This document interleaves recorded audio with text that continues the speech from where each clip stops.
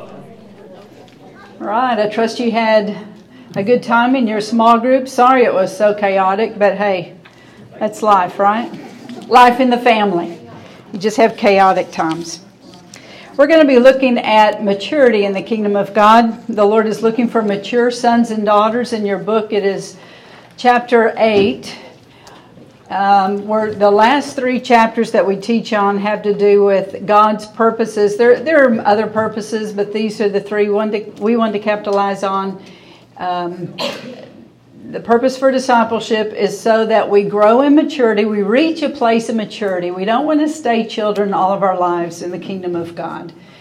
And then what we'll look at tomorrow is God has always wanted a people that belonged to Him, that were a priesthood, who functioned as a priesthood. And so we're going to talk about that tomorrow. And then the last one is He's always wanted a bride for His Son, people that love His Son fervently. So we'll look at that also tomorrow. And then Carl is going to teach us on the best ways to facilitate a discipleship group. Isn't that going to be great? Yeah. So we'll clap now in case it's really bad tomorrow, Carl.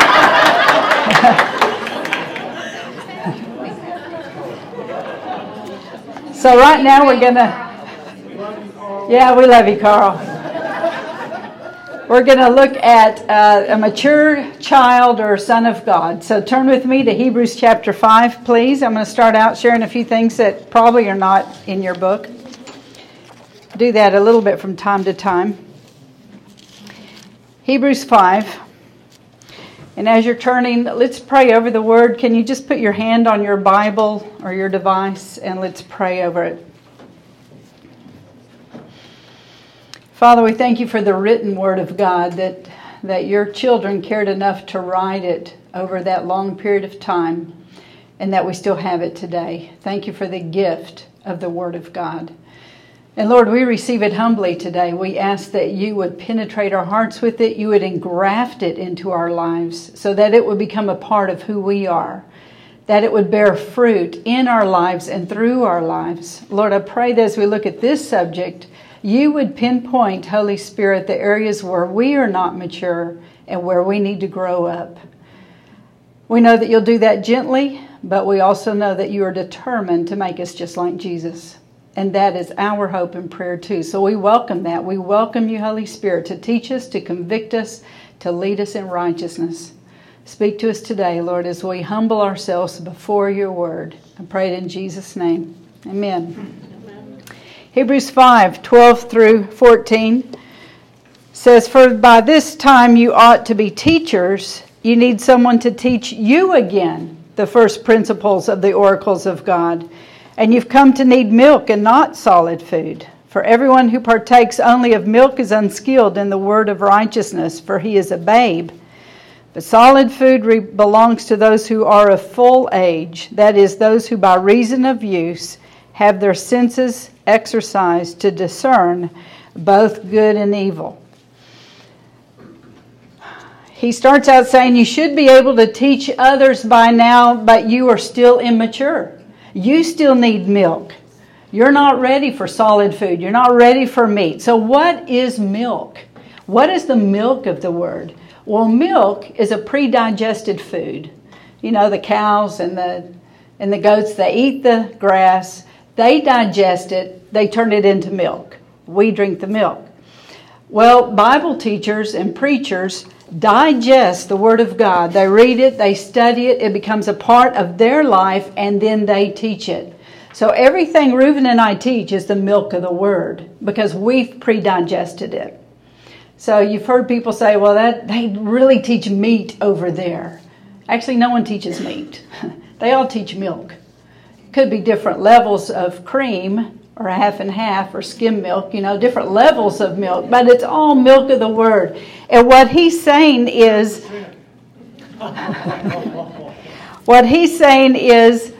by this time, you should be able to eat solid food. So what is solid food? What is meat? That is when you spend time alone with the Lord, with the Word yourself, and He speaks to you.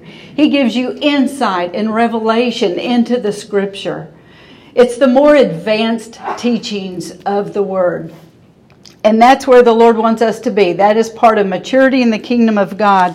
That you don't have to just be taught by others, but you sit at the feet of Jesus yourself, and the Holy Spirit teaches you.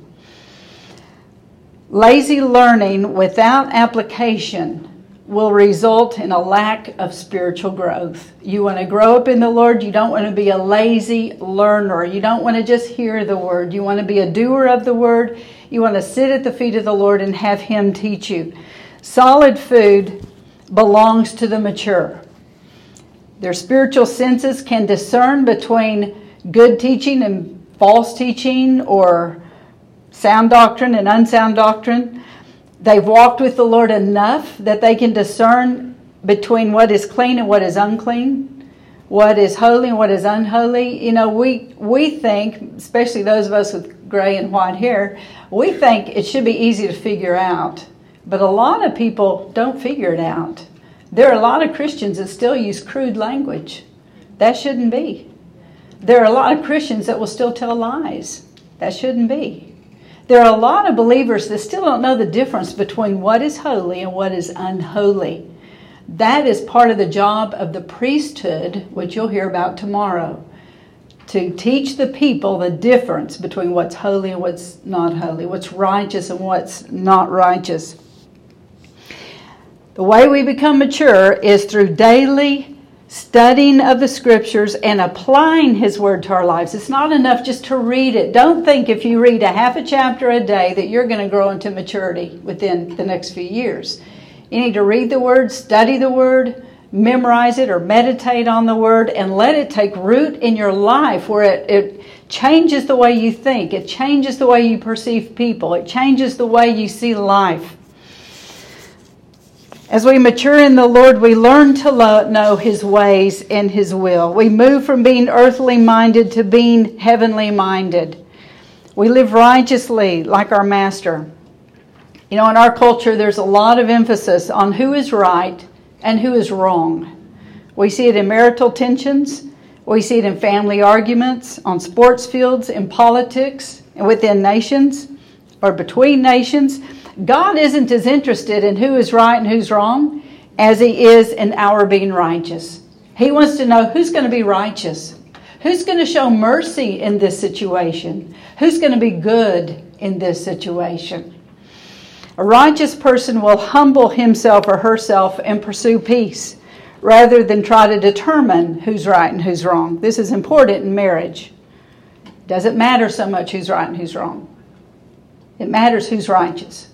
Who's going to be the one to say sorry? Who's going to be the one to forgive? Who's going to be the one to wash the feet of the other or to serve the other? Yes, sir? Are you recording? Yes, sir.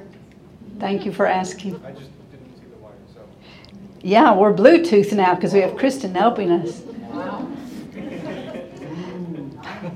Okay, so in your families, your marriages, and your friendships, choose righteousness, love, and grace, rather than insisting on being right.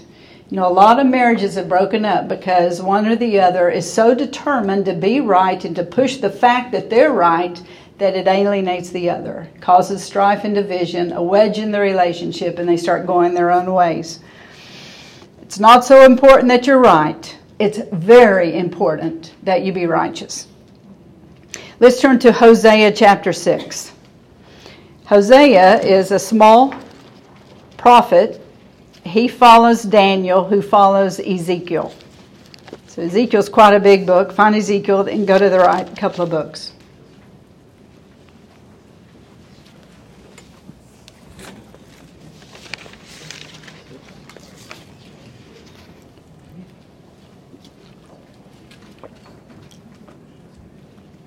Hosea chapter 6, verse 3. Let us know, let us pursue the knowledge of the Lord. His going forth is established as the morning. He will come to us like the rain, like the latter and former rain to the earth. In Hebrew it says, let us run after, pursue, and chase the knowledge of the Lord. See, there's nothing lazy or passive about that. It is actively, intentionally pursuing, chasing down the knowledge of the Lord. We want to know the Lord so bad, we'll make every effort to get to know Him. We're to diligently pursue intimate knowledge of the Lord. Not just know about Him, but know Him personally. Know His voice. Know His thinking on certain things. Know His thoughts, His dreams, His hopes. We need to know Him, not just know about Him. Verse 6, he says, "For I desire mercy and not sacrifice, and the knowledge of God more than burnt offerings." In other words, God says, I would rather you know me than to sacrifice to me. Now turn to Jeremiah chapter 9. This is all part of a mature child of God. A mature child of God knows the Lord. He knows the mind of the Lord. He knows the heart of the Lord. He knows the voice of the Lord. He knows what the Lord would do in a certain situation. Jeremiah 9:23, "Thus says the Lord, let not the wise man glory in his wisdom. Let not the mighty man glory in his might, nor let the rich man glory in his riches. But let him who glories glory in this, that he understands and knows me, that I am the Lord, exercising loving kindness, judgment, and righteousness in the earth. For in these I delight, says the Lord." So let's look at verse 24 again. "Let him who glories glory in this, that he understands me." Doesn't just know me. He hasn't just prayed prayers. He hasn't just been in worship gatherings. But he understands me. And he knows me. And he knows that I am the Lord. He's not the Lord. Someone else isn't the Lord. I am the Lord. "And that I exercise loving kindness," that's steadfast love. "That I exercise justice and righteousness in the earth." Now let's go to Philippians chapter 2.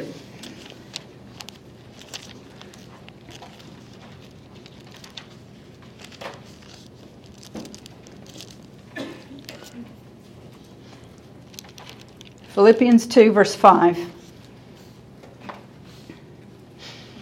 says, "Let this mind be in you, which was also in Christ Jesus." So the word for mind kind of encapsulates a whole lot, but basically as the Lord's disciples, we need to have the same attitudes and the same values that He has. And the more we're in God's Word, the more our minds are renewed and our beliefs and our thoughts are transformed. Look at verses 6 through 8. "So Jesus, being in the form of God, did not consider it robbery to be equal with God, but made himself of no reputation, taking the form of a servant and coming in the likeness of men. And being found in appearance as a man, he humbled himself and became obedient to the point of death, even the death of the cross." So in my Bible it says he took the form of a servant, but in Greek it says he took the form of a bondservant. And some of your translations may have bondservant. And that's the correct translation there. So what is a bondservant? Well, let's go to Exodus 21 and we'll find out. Exodus 21.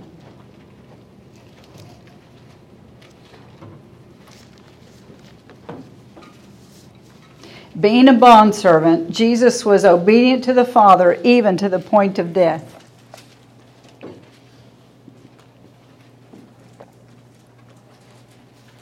Exodus 21, verse 2. "If you buy a Hebrew servant, he shall serve you 6 years, and in the 7th he shall go out free and pay nothing. If he comes in by himself, he shall go out by himself. If he comes in married, then his wife shall go out with him. If his master has given him a wife, and she has borne him sons or daughters, the wife and her children shall be her master's, and he, the servant, shall go out by himself. But if the servant plainly says, I love my master, my wife, and my children, I will not go out free, then his master shall bring him to the judges. He shall also bring him to the door or to the doorpost, and his master shall pierce his ear with an awl, and he shall serve him forever." So a bondservant was offered freedom after 6 years of serving. But he had the option to voluntarily assign his personal rights over to the master and choose to stay with the master if he wanted to. Maybe he was a good master, or maybe it was because he did have a family, he wants to stay with the master. So he chose at that point to use all of his talents and his abilities for one master, not ever to leave him to work for anyone else. And when his ear was pierced to the door of the doorpost of the master's house, he was saying he would listen for his master's voice above all other voices and serve only him. Jesus had that relationship with his Father. He listened for his voice above all others. He said, I only say what I hear my Father say. I only do what I see my Father do. And as bondservants, we listen for our master's voice and we obey what he says. Now let's go to Hebrews 5. So as you're turning to Hebrews 5, I'll just say that being a bondservant is part of maturity in the kingdom of God. Where you're not fighting over whose will, your will or his will, your way or his way. You've already yielded. You have voluntarily given him your life. Hebrews 5, we were at the bottom part earlier. Now we're going to look at verses 8 and 9. Though he was a son, Jesus, yet he learned obedience by the things which he suffered. And having been perfected, he became the author of eternal salvation to all who obey him. So although Jesus was God's son, he still had to learn obedience by what he suffered. And it's the word that means endured. By what he endured, he learned obedience. Does that mean he was disobedient before? No, it means that as he grew, he learned to obey as he went through different stages of life. Jesus never disobeyed on the way to obedience. He never sinned when he was faced with different trials. He was always perfect. He was perfect as a baby, perfect as a teenager, perfect as a young adult, perfect as a senior adult. He actually never became a senior adult. But if he did, he'd be perfect as a senior adult. He was perfect as a 33-year-old adult when he gave up his life. The Bible teacher Bob Mumford illustrates this concept this way. An acorn is perfect, an oak tree is perfected. Okay, so the point of the fact that Jesus was perfect all along, what we can learn from that is that we are called to obey the first time we hear too. We don't have to disobey first. We don't have to rebel first and then repent and come back and say, okay, now I'm going to obey. We can obey the first time we hear God tell us to do something. God wants us to be obedient to him just like Jesus was. That's part of maturity. The Greek word for obedience literally means to hear under, to hear with a submissive heart, to obey. Jesus learned obedience by listening to his Father with an attitude of full submission. He complied with everything that his Father said. Jesus never failed as he learned obedience. And we don't have to fail either. We can obey the first time. So to bring us to spiritual maturity, God will often customize trials just for us. He customizes tribulation. He customizes suffering just for us because he loves us so much. And he is determined to make us just like Jesus because he wants to share his holiness with us. He wants us to all rejoice together eternally. And so he will allow us to go through trials, hard times, and it's all customized. And what we need to do is grab a hold of the hem of his garment and get his attention and get closer to him. See, our temptation when we go through trials is to distance ourselves from the Lord. What we need to do is allow the trial to be on the outside of between us and Jesus. We're so close with Jesus that the trial pushes us closer to Jesus. It leverages us even closer to him. That's what we want. Make sure your trials are always on the other side, not between you and Jesus. We're all going to go through trials. We got to make sure that we don't allow them to detour us or derail us in our walk with the Lord. There are other avenues of training that we can choose to engage in, and those are the spiritual disciplines. Spiritual discipline is any regular spiritual activity that trains, strengthens, and equips us for God's use. It requires focus, practice, hard work, and endurance. God's grace is free, but the disciplines require our efforts. The spiritual disciplines help us develop and manifest the fruit of the Spirit. They free us from slavery to selfishness. They help us to live as Jesus taught and as He modeled for us. Through the disciplines, we become pliable so that God can shape us for His glory. They're the tools by which God works deeply in us. The spiritual disciplines position us before the Lord for His transforming work. And we've put in your book 12 of the more common disciplines. I'm going to run through these with you as well. Your book will have more material than what I'm going to say, but I'd still want to run through them with you. There are 4 inward disciplines, 4 outward disciplines, and 4 corporate disciplines. So the 4 inward disciplines, we just do these between us and God. The first is meditation, and it's more than just reading the Word. It's more than studying the Word. It's pondering the Word. It's turning Scriptures over and over in our minds until they penetrate our souls and our minds are renewed and transformed. Last month I read this book, Face to Face with God. It's a book on biblical meditation. Excellent book on meditation.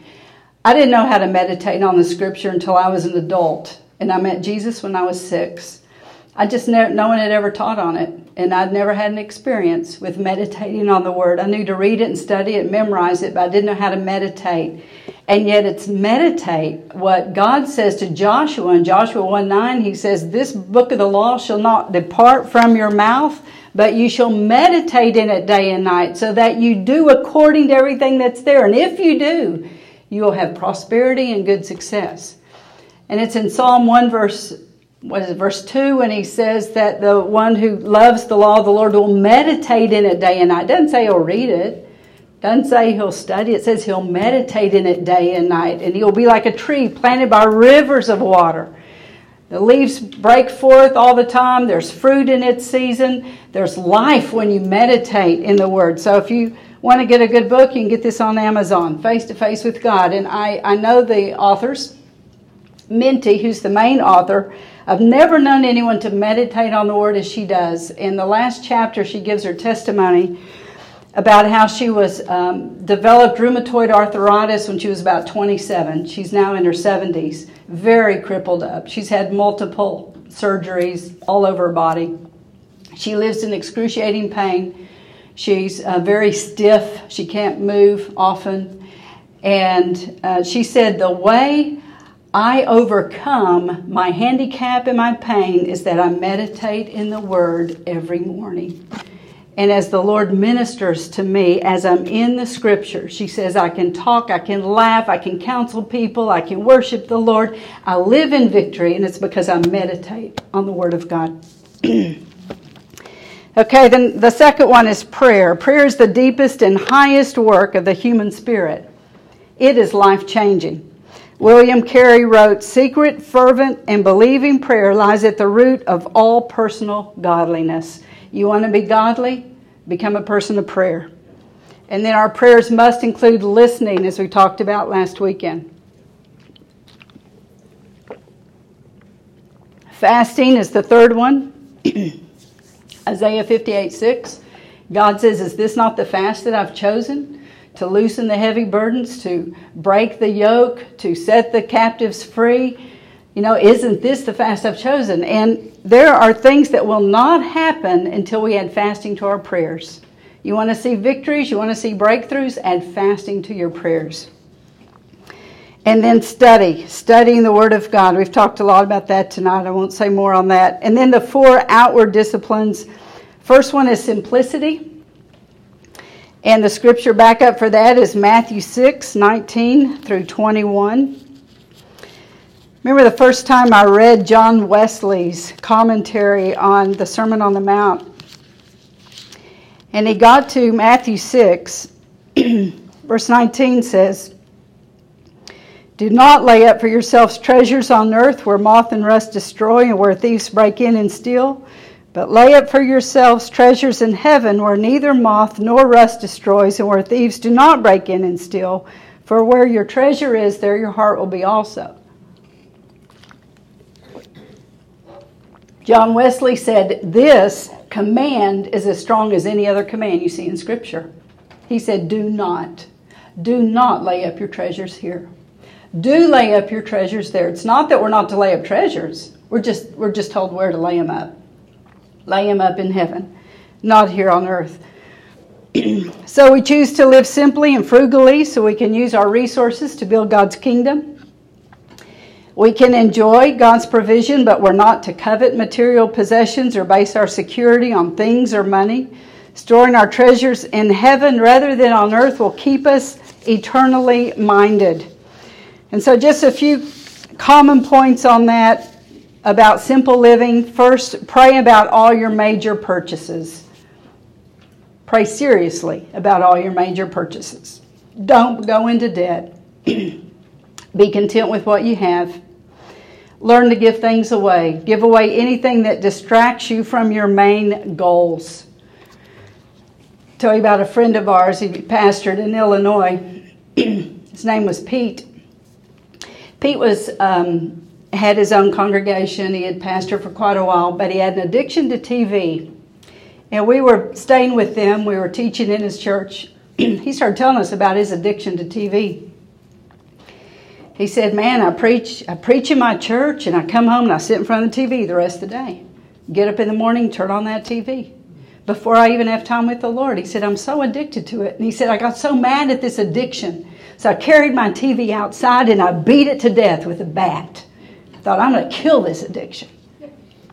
And he said, my life with the Lord just took off. Times of prayer, times in the Word. I just loved it. And then I started thinking, I need a TV. So he went out and bought a new TV. And he watched that. He was addicted to it again. So then he's mad again. So he put it out by the trash can so that somebody could pick it up. At least the trash people. And before they came, he went and got it. He took it back in, put it back in his house. Watched TV some more. Then he got weary of it again. Took it out, beat it to death again. By the time he was telling us, he said, I've gone through a number of TVs. But he said, I'm finally free. And all of my life is given to the Word of God and to prayer and to taking care of people. I'm not wasting my time with TV anymore. So that's what I mean when I say give away anything that distracts you from your main goals. If God's called you to be an intercessor, get rid of things that are going to get in your way. If He's called you to teach the Word, don't spend a whole lot of time reading novels and watching movies. Give yourself to what God's called you to do. And then enjoy things without owning them. You know, enjoy nature, enjoy parks, go to the library. You don't have to own everything that you want to enjoy. The next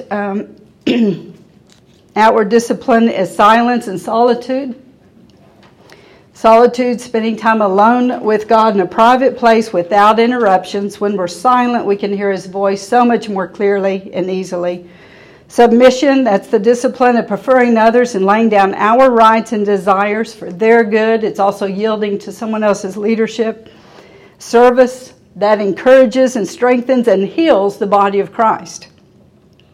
It strengthens our humility. It helps us resist the world's system of selfish ambition.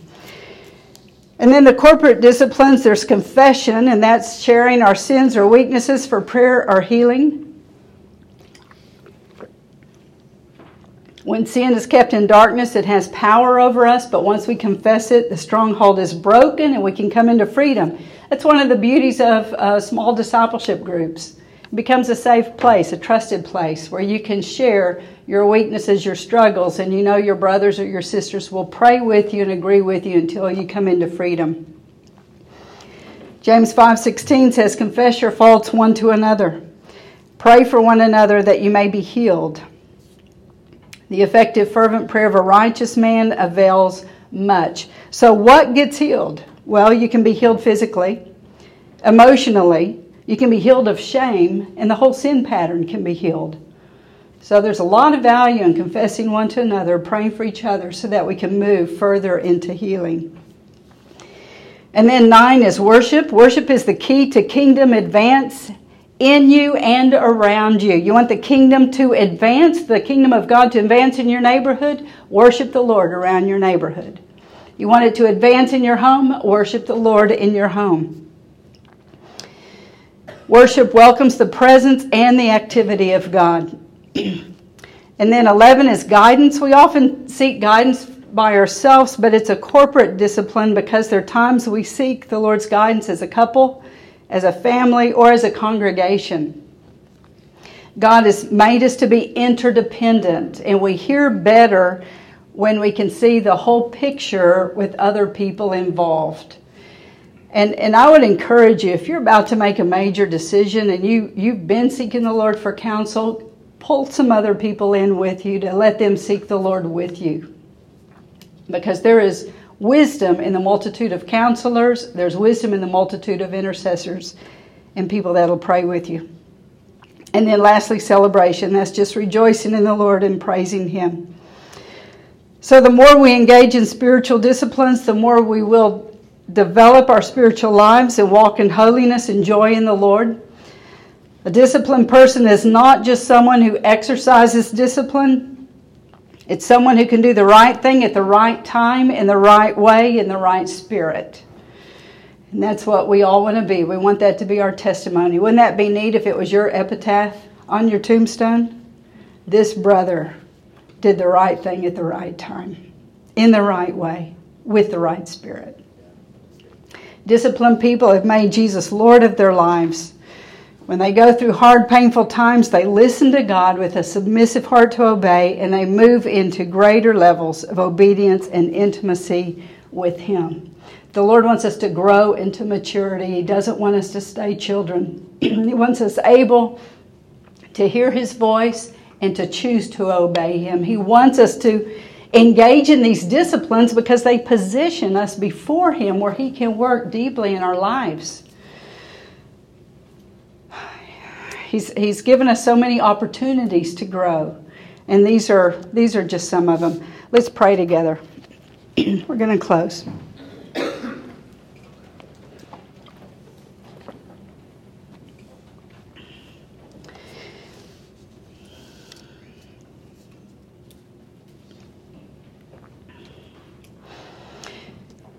Lord, I pray that our hearts would be aligned with your heart. That the maturity you want to see in us, we would also want to see in us. The holiness you want to see in us, we would also want to see. We'd work toward that. We would yield to the Spirit's working in our lives. The purity you want to see, we would want that too. We would walk in that purity.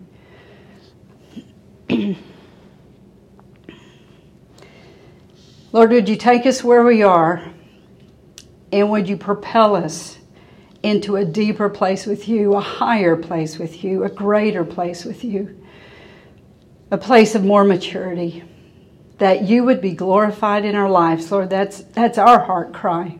We want Jesus to be lifted up. We want God to be glorified.